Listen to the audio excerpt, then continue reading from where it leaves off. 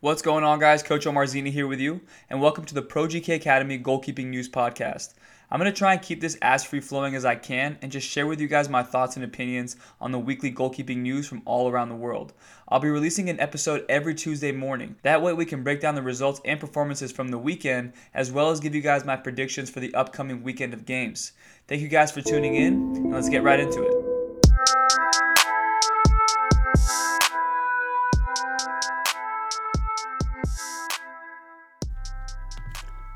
To start, let's discuss David De Gea and the current form that he's in for both club and country.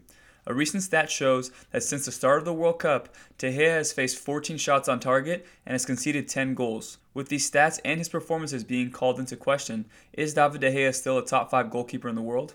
Let me just start off by saying that yes, De Gea is still world class. Is he in world class form? No, but all great goalkeepers go through a rough patch like this. By the way, this rough patch only consists of about 6 games. So for people to say that De Gea is not who we thought he was, these 6 games show us that he can't be consistent for club and country, to me, it's just crazy. He's shown the past few years that he can lead a team, he can really hold a team down like Man United. In Mourinho's system right now, it needs a strong goalkeeper. And you're trying to tell me that Man United would have finished in second place in the Premier League last year if it weren't for De Gea?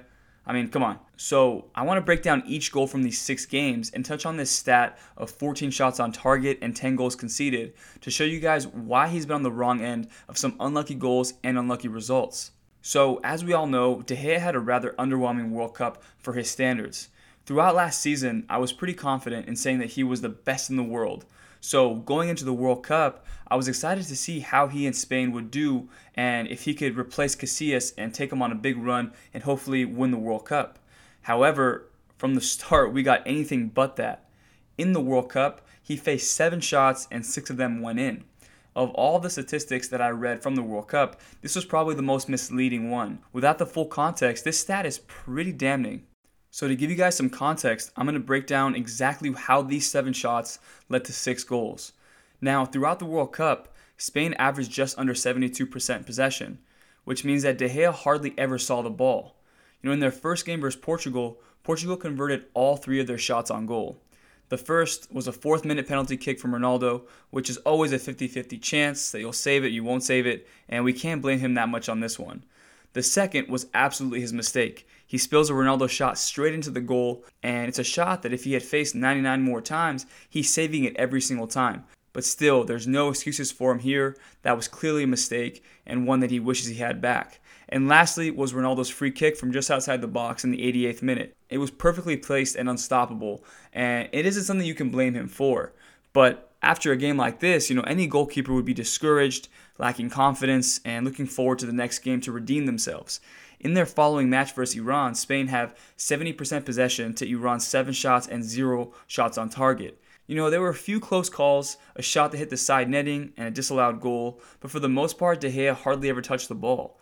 A shutout is a shutout, but if we're being realistic, De Gea probably felt that he didn't necessarily contribute enough to consider the result a redeeming performance.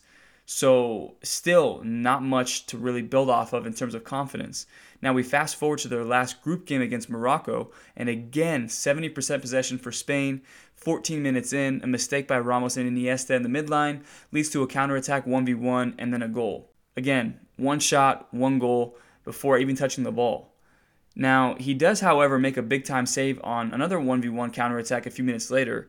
He makes himself big, and a save like that would build anyone's confidence. But the next shot he faces is an open header to the top left corner from 8 yards out off a corner kick.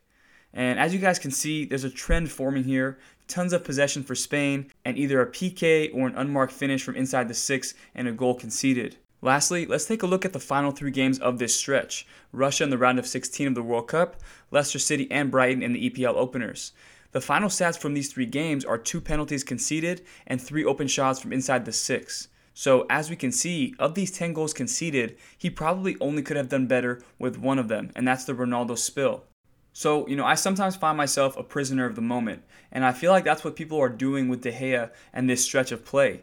Remember, Spain collectively had a terrible World Cup. 0 offense, their coach was replaced 3 days before the start of the tournament, and their defense was suspect at best. Also, I'm sorry guys, but Mourinho is past his prime as a coach. not much going forward, and their defense has been out of sorts for a while now.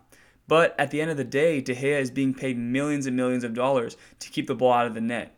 And when you're paid that kind of money, there's a certain amount that is required from you. And lately, he hasn't been living up to the bill. But I think that De Gea bounces back from this. Like I've detailed in this podcast so far, he's been on the end of some unlucky breaks. Unfortunately, those unlucky breaks have turned into goals and have cost his team losses.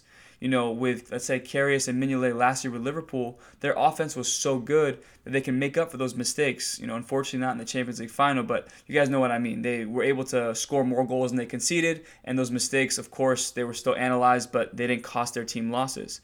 But still, I'm not ready to jump off the De Gea bus just yet. Like any world-class goalkeeper, he will bounce back. It's only a matter of when. But if he continues with this trajectory, I'll have to rethink some things. But until then, I'm sticking with my guy. Alright guys, so to finish off episode 2, I'm going to review some of the best performances and stories from the weekend. To start, Buffon got his first Liga win for PSG this past weekend. He came up with an incredible save off a redirected shot that made noise all around the world. You couldn't go to any social media channel without seeing it or hearing about it. The game not only marked his first league win in a PSG jersey, it also showed us just how long Buffon had been Buffon. In 1997, Buffon played alongside legend defender Lilian Thuram for Parma against George Weah. In that same year, Thuram's son, Marcus, was born. Now fast forward to 2018, Buffon is now playing with Tim Weah, George's son, against Thuram's son. It's just a small reminder as to why Buffon is considered one of the best to ever do it. He's 40 years old and he's still doing it at the highest level. Next, let's move over to Madrid and talk about how Keylor Navas got the nod over Courtois in their La Liga opener. Madrid played against Getafe on Sunday in front of their lowest La Liga attendance in 10 years. And with only one save, Navas was pretty much a spectator for much of the night. After naming Courtois as his starter for La Liga games, Lopetegui changed things up at the last minute. I'm not sure what's going on at Madrid, but I hope to see Navas keep his job until he loses it. I doubt that happens because you don't pay £38 million for a backup. So I'll keep you guys posted about that in the near future. I'm sure we'll hear a lot more news coming from the Madrid camp. To wrap things up, I'm going to give you guys 2 quick notes on 2 developing stories. First, Loris Karius will likely sign a 2-year loan contract with Turkish side Besiktas in the coming days. Karius was dethroned by Ederson as Liverpool's starting goalkeeper this past summer, and if he didn't make this move, he likely would have been on the bench for much of the season. I'm personally happy for him. Go to a different league, perform well, get your stock back up, and then when the time is right, come back to the Premier League and be a starter again. He's still young, and if he can bounce back, the future is still bright for him. And lastly, coming into this season, Man City had one of the best goalkeeping duos in the world with starter Ederson and Claudio Bravo as his backup. This weekend against Huddersfield, Ederson made history by being the only City goalkeeper to ever record an assist in a Premier League match. However, backup Claudio Bravo tore his Achilles in training on Monday. I was happy for Bravo. He was looking like his old self in preseason matches. He's 35 years old now, and I hope that after this injury he can come back stronger than ever and either play in a backup role for City again or make an impact for a lower level Premier League club. As of now, Bravo's injury leaves City reliant on 20-year-old Daniel Grimshaw to act as Ederson's backup for the foreseeable future. So we'll keep you guys updated on all the developing stories as the news rolls out. Alright guys, and that's the end of the episode. If you guys enjoyed the podcast, please do me a huge favor and share it with your friends or teammates and subscribe to our YouTube and Instagram channels at ProGK Academy. Until next time, my name is Omar Zini. Have a great day.